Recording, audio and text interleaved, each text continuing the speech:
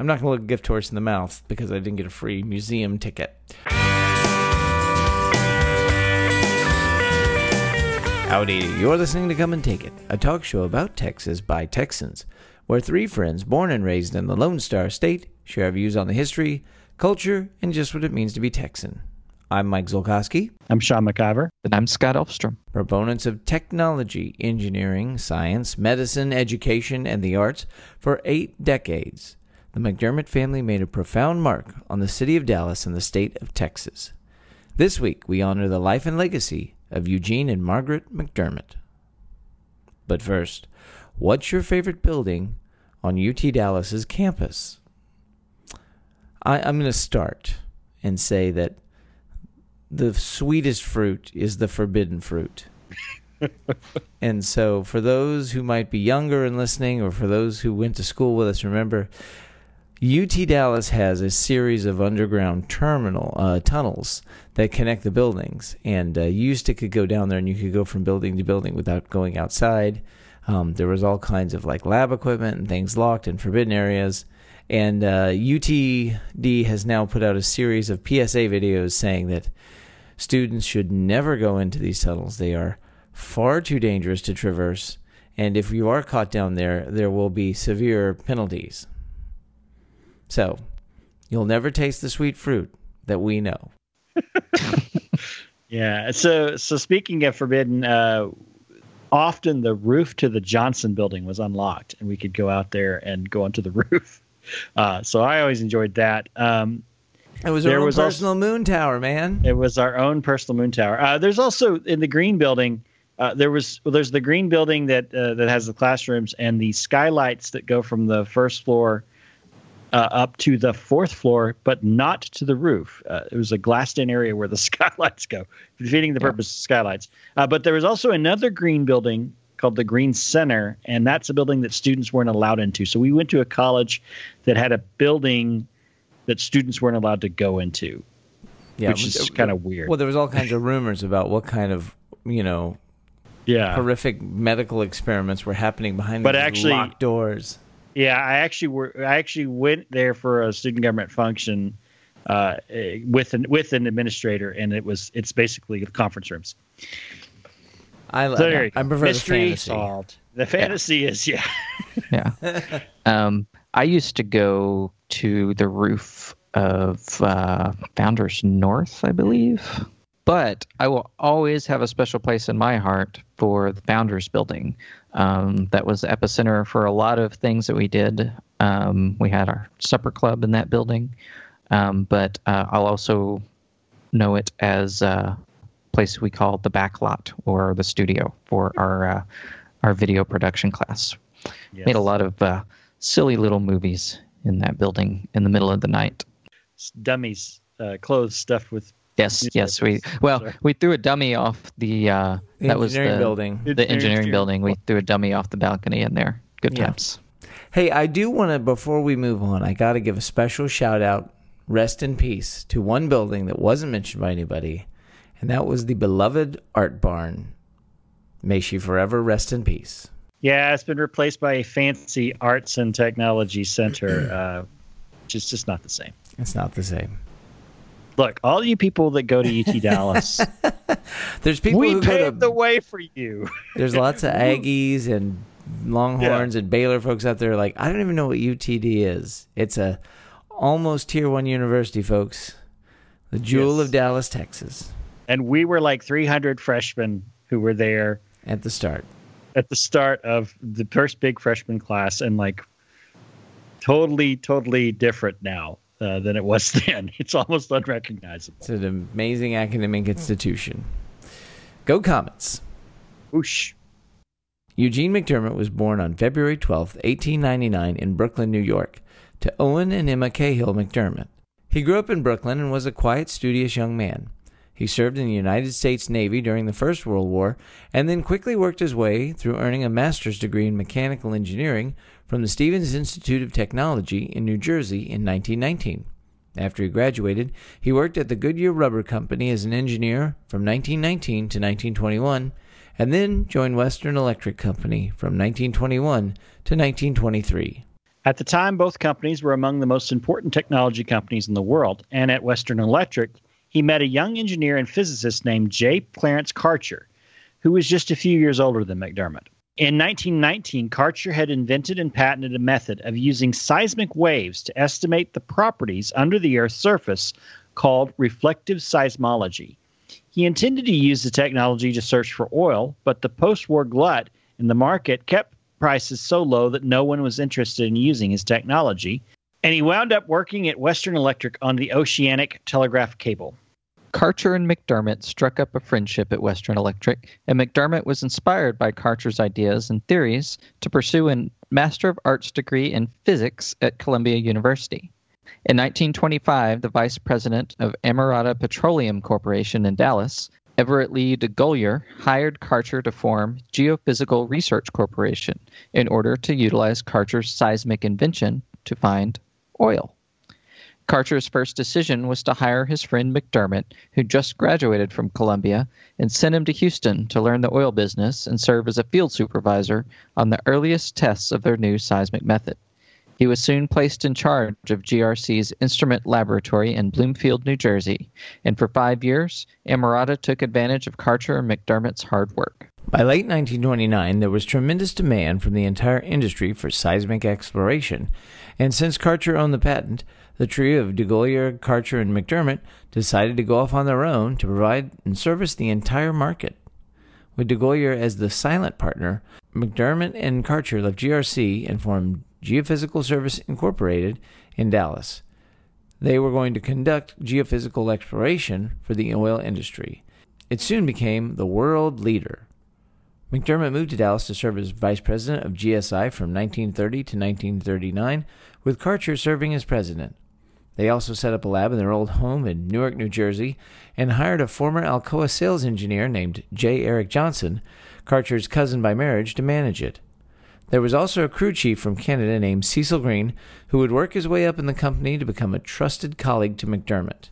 Should we pause and say the episode number for Johnson? In 1938, Karcher's focus shifted more and more to becoming an oil producer, as he'd led the company to purchase several oil fields. He and McDermott decided to split the production and exploration portions of the business into two subsidiaries.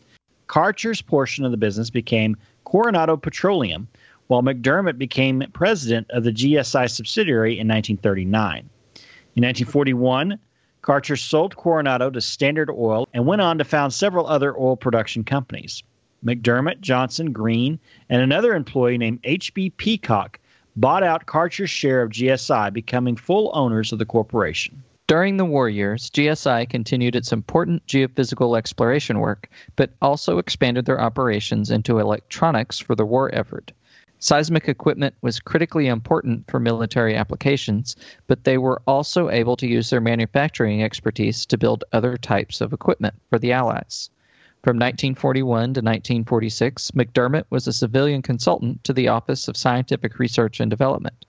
He contributed to various technical journals and had about 10 inventions of his own, ranging from geochemical applications to anti-submarine warfare. He also became concerned with what he saw as a tendency of science to neglect individual and economic growth and worried about the state of science, technology, and education after the war. In November 1945, when the war was over, Patrick Haggerty was hired as general manager of the Laboratory and Manufacturing Division, which focused on electronic equipment. By 1951, the L&M division, with its defense contracts, was growing faster than GSI's geophysical division. McDermott, Johnson, Green, along with Haggerty, decided to reorganize the company to focus on the electronics manufacturing side more than the geophysics side. In 1951, they formed Texas Instruments, and GSI became a wholly owned subsidiary of the new electronics firm. McDermott became the Texas Instruments board chairman, with Johnson serving as president of TI and Green as president and chairman of GSI. Haggerty was the vice president of TI under Johnson. Very quickly, Texas Instruments became one of the most vibrant and important technology leaders on the planet, particularly after their exploitation of transistors and silicon semiconductors eventually led to the invention of the first integrated circuit in 1958. It was during this period that McDermott, Green, and Johnson all looked at their success and each realized that they could do more than just succeed in business. For McDermott, changes happened fairly late in his life. A lifelong bachelor of 51, McDermott married Margaret Milam in 1951. Margaret, who was 13 years Eugene's junior, was a remarkable woman in her own right. She was born in Austin and had graduated from the University of Texas with a journalism degree. She took a job as a society reporter for the Dallas Times-Herald and later served as society editor for the Dallas Morning News. When World War II broke out, she volunteered with the Red Cross and served in war zones in Europe and Southeast Asia, tending to the wounded and filing dispatches for Dallas papers. She was glamorous, witty, fearless, and brilliant, but she found a perfect match in the quiet man heading Texas Instruments. Margaret inspired Eugene to do something about his concern that education should be consistently excellent from the start, and that, quote, learning begins when a child starts looking at the world. Over the next several years, they gave millions of dollars to education and philanthropic endeavors, beginning with $1.25 million of TI stock, which went toward building the Stevens Institute of Technology Center in 1954. They gave scholarship money to the Massachusetts Institute of Technology and donated to the Lamplighter School, the Dallas Junior College System, Southern Methodist University, the UT Southwestern Medical School, the University of Dallas, Hockaday School, and the University of Texas System. In this adventure, they weren't alone, because the other founders of Texas Instruments were similarly prolific in their philanthropy. Cecil Green and his wife Ida gave away over $200 million towards education and medicine during their lifetimes, while we previously talked extensively about the philanthropic and civic endeavors of J. Eric Johnson way back in episode 50. In many ways, the greatest achievement was when the three of them joined together to establish the Graduate Research Center of the Southwest in 1961. This center was established in order to allow TI and other technology companies in Dallas to have a homegrown research facility which would attract bright young minds to the area. They established the facility in 1962 in a land which they had purchased in the suburb of Richardson, a few miles away from TI's North Dallas campus. In 1969, this land, and what was now called the Southwest Center for Advanced Studies, was transferred to the state of Texas and became part of the University of Texas System, becoming the University of Texas at Dallas, a graduate school until 1975, and finally a four-year university beginning in 1990. Today, UT Dallas is one of the top technology and research universities in the country, and just so happens to be the alma mater of your humble hosts. But we can talk about that later. From 1951 to 1958, McDermott served as chairman of the board of TI, and then he retired to become chairman of the executive committee of the board of directors until 1964. Johnson became chairman in 1958 until 1966, during which time he was elected mayor of Dallas. McDermott, Johnson, and Green all remained members of the board of directors and key shareholders in TI for many years after actively retiring from leadership positions. After McDermott retired from active management of TI, he served as a member of the MIT Corporation from 1960 to 1973, a trustee of the Board of Governors of SMU, trustee and chairman of the Executive Committee of the Excellence in Education Foundation, a trustee of St. Mark's and the Area Educational TV Foundation, and a member of the Coordinating Board of Texas Colleges and Universities, now the Texas Higher Education Coordinating Board, from 1965 to 1971. He was a trustee of Stevens Institute, the Presbyterian Hospital Children's Medical Center, the SMU Foundation for Science and Engineering, the Eugene McDermott Foundation, the Biological Humanics Foundation, which he founded in 1954, the Texas Research Foundation, and the Southwestern Medical Foundation. The McDermotts contributed $200,000 towards establishing the Margo Jones Memorial Theater at SMU in 1965 and served as directors of the SMU Fine Arts Association. The McDermotts established a trust fund for the Dallas Art Association, and their financing renovated the Gillespie County Courthouse in Fredericksburg. I want to say it's a fine list of philanthropic endeavors. An amazing list. And thanks to their business success, his support of Eric Johnson's civic plan for Dallas, and their philanthropic activities alongside the other Texas Instrument founders, the McDermotts were at the very top of Dallas society. Eugene and Margaret had one child, a daughter named Mary. They were active in many civic and religious organizations, and in the 1960s, he even received a papal honor for his work in advancing Christianity and education. Eugene McDermott was the first of the founders to pass away, dying in his home in Dallas on August 23, 1973, following an illness of several months. After his death, his colleagues spoke on just how important he was. He didn't try to get credit for what he'd done. That's not a common trait, and it's sort of refreshing, Eric Johnson said to the Dallas Morning News following McDermott's death in 1973. He was the most generous man I've ever known. He was also an innovator, a fine engineer, curious about anything and everything, intelligent enough to understand anything understood by anyone up to now. Cecil Green said, "In the early days of the company, the firm now known as TI, we three complemented each other in personal attributes. Johnson, the businessman, I was the engineer, and McDermott, the scientist. We were pretty close knit and never came to the brink of explosion one single time, though we had lots of ups and downs." But the story of the McDermotts was not over in 1973. After Eugene's death, Margaret stepped up to continue the work that she and her husband had started. She became chairman of the Eugene McDermott Foundation and for 5 decades served as one of the most important philanthropic leaders in Dallas. She was devoted to two particular Dallas institutions that were close to Eugene's heart: the UT Southwestern Medical School and the University of Texas at Dallas. Over the years, under Mrs. McDermott's leadership, the McDermott Foundation donated over $45 million to UT Southwestern, and virtually every corner of the campus bears some mark to honor the legacy of her beloved husband, including the Eugene McDermott Plaza, the Eugene McDermott Administration Building, the Eugene McDermott Basic Science Research Building, and the Eugene McDermott Center for Pain Management. Today, UT Southwestern is one of the most important medical schools in the country, and the McDermott family is a critical part of that success. Mrs. McDermott worked extensively with UT Dallas during its growth from a small research campus to a Tier 1 university. The foundation donated millions of dollars to support that growth. The heart of the university, for many years its largest building, is the Eugene McDermott Library. The foundation's $32 million gift in 2000, establishing the Eugene McDermott Scholars Program, was one of the single largest donations in UTD history.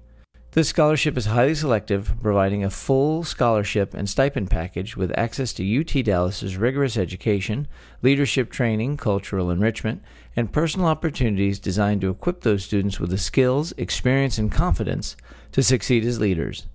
In 2008, she donated over $30 million to revive and beautify UTD's campus through the Campus Enhancement Project, which has completely transformed the look and feel of the campus. In fact, we hardly recognize it anymore. Her endowment of $10 million in 2017 provided the Honors College a new name and called for an expanded focus on undergraduate research.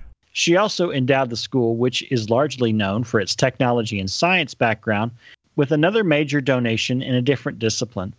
The Richard Bertell Award in the Arts mandates that every other year UTD will honor an artist, quote, whose body of works demonstrates a lifetime of achievement in their field, and that artist will receive $150,000. The first recipient was acclaimed landscape architect Peter Walker, whose designs included the outdoor portion of the Nasher Sculpture Center and the 9/11 Memorial in New York City. In addition to her endeavors with UT Southwestern and UT Dallas, Mrs. McDermott was also a critical figure in the development of the Dallas Arts District located downtown. She's been a key contributor to the construction of many of the projects associated with that area, including the Dallas Museum of Art, the Morton Meyerson Symphony Hall, the Nasher Sculpture Garden, the Winspear Opera House, the Wiley Theater, as well as hundreds of other public spaces, venues, museums, and facilities. She gave over 3,100 works to the Dallas Museum of Art and was a benefactor of the Dallas Symphony and Dallas Opera. In 2016, the second controversial Santiago Calatrava designed bridge across the Trinity River leading into downtown Dallas was named after Mrs. McDermott. This was in recognition of her significant support for the Trinity River Corridor project. Despite all of her public work, Mrs. McDermott often shunned the spotlight. She once told a critic for the News that she had a habit of brushing aside requests for interviews and profiles by noting that she was in journalism for 20 years and knows that the more you stay out of the headlines, the better off you are. Wise words. She seemed to most enjoy meeting the people who benefited from the gifts of the foundation, particularly students that were part of the Scholars Program, and regularly hosted dinner parties and barbecues at their home, even when she was well into her 100s. UTD Executive Vice President Hobson Wildenthal told the UTD Mercury of an event last year at her home for 30 students in the Scholars Program, quote, "Every single time a student gave their little speech, Mrs. McDermott responded with a totally appropriate, very witty reply. Us old folks, knowing how old and tired she was, were just amazed at how she could summon up the energy and the presence of mind and wit to do that 30 times in a row." Margaret McDermott died on May 3rd, 2018, of natural causes at the age of 106. She had survived her husband by almost 45 years. She and her husband Eugene left behind a remarkable and durable legacy to the people of Dallas and to Texas and to the world. UT Dallas graduate and inaugural McDermott scholar Eric Kindlebeck possibly may have put it the best when he told the UTD Mercury, quote, "That will be her legacy, finding good people, getting them excited, and then getting them to go and change the world. That is our charge because we want to, and in memory of her. More than the buildings and donations, the people are her legacy." And I think you could say that about Eugene McDermott as well. Well, I think the world lost a very special lady in her this month. Yeah. Yeah, this one hits close to home because, obviously, I never met Mrs. McDermott, but, with the three of us having gone to UT Dallas. We spent a lot of time in that McDermott building. A lot of that McDermott building. Yeah, that library. I love that library, too. It's a fantastic library, great building. But, the stories, we went on a scholarship. It was not as good as the McDermott scholarship, quite frankly, because it had the same, I looked at the conditions of that scholarship. It is full tuition, room and board, fees and everything. There's a cash stipend, but in addition to that, there's memberships to the Dallas Museum of Art, to the Dallas Symphony, to the Dallas Summer Musicals, to the National. Like, there's all kinds of cultural memberships, and there's a lot of, and then the other thing is there's a lot of cohort and mentorship programs for those students with business leaders and civic leaders in the city. So, when we were going to school, I had always heard that our scholarship came from at least one of the founders. Possibly several of the founders were involved in funding the scholarship that we went to UT Dallas on. So I'd like to think that the McDermott Foundation played a part in us meeting each other. And it certainly did, because they built a school. Yeah, I mean, it's a big part of us here. I mean, I would say it was a great scholarship that paid for my education, put a roof over my head for 4 years. So I'm not going to look a gift horse in the mouth because I didn't get a free museum ticket. Yeah, exactly. It's amazing because I remember almost 200 episodes ago when we talked about Eric Johnson, the fact that you're just like, your mind can't wrap around how big a deal Texas Instrument was. And then the fact that just how much blood, sweat, and tears those guys put in, and frankly money, into revitalizing the civic presence of Dallas. And when you look at the modern city skyline of Dallas, when you see all of the industry progress, technology that happens there, it is because a concentrated set of individuals who came to Texas, fell in love with Texas, and said, I'm going to just transform this landscape and make this an academic in a magnificent place for business and industry. And certainly, Mrs. McDermott was a big piece of that, of saying, you need to get it together, Eugene, and do something with your money. I mean, when this podcast is a multi-billion-dollar industry, obviously we're going to be very philanthropic with and Mr. Green passed away in 2003, so I think he was the last of the founders to still be living. Mm-hmm. And I can remember when he passed away, there was a great deal of information about the Green family, how much money they gave away, how much money they donated. But if you go anywhere in Dallas to any public building that's available for the use by the public, especially, you will see the McDermott Foundation name on so many of these buildings, parks and buildings and schools and things like that. The McDermott Foundation is such a critical part of Dallas's culture and of ensuring that Dallas has that the people of Dallas and the people of North Texas have the fine things of the important things of culture and of history and of education, and you go to every hospital practically, and this particular area is a gift of the Meadows Foundation or donation from the Meadows this donation from the McDermott Foundation. So it's very important. Very important. Every musical I've been to at either the Winspear or at the Dallas Summer Musicals, like they have the sponsor circle, and the McDermott Foundation is the biggest, boldest letters there. They're the first ones listed. So a very important part of our life. Is just not something we necessarily think about or realize until Mrs. McDermott passes away. No, I mean, it's the influence is there. I mean, we talked about this some when we did the episode on Johnson, but that trio of names, McDermott, Johnson, and Green, were everywhere on campus. It was just a part of our education in a sense. So it's feel very fortunate to have been at least somewhat. I don't want to say enabled. That's not the right word. Touched, yeah, and influenced, however invisibly and generally by their efforts. Yeah, but it is interesting that, I'm sure in some building somewhere there's a Haggerty service and maintenance closet. Well, Haggerty's an important part of Plano, because he had a ranch that he purchased in Plano, and he was very important to the development of the Plano and the North Dallas area. I know, I was just being dumb. Yeah, I'm sure there's a lot of stuff about all of them at the TI campus as well. So.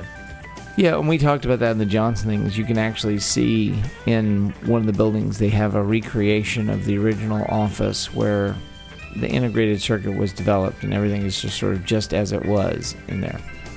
That wraps things up for today. You can find notes and links from today's show at brainstable.com.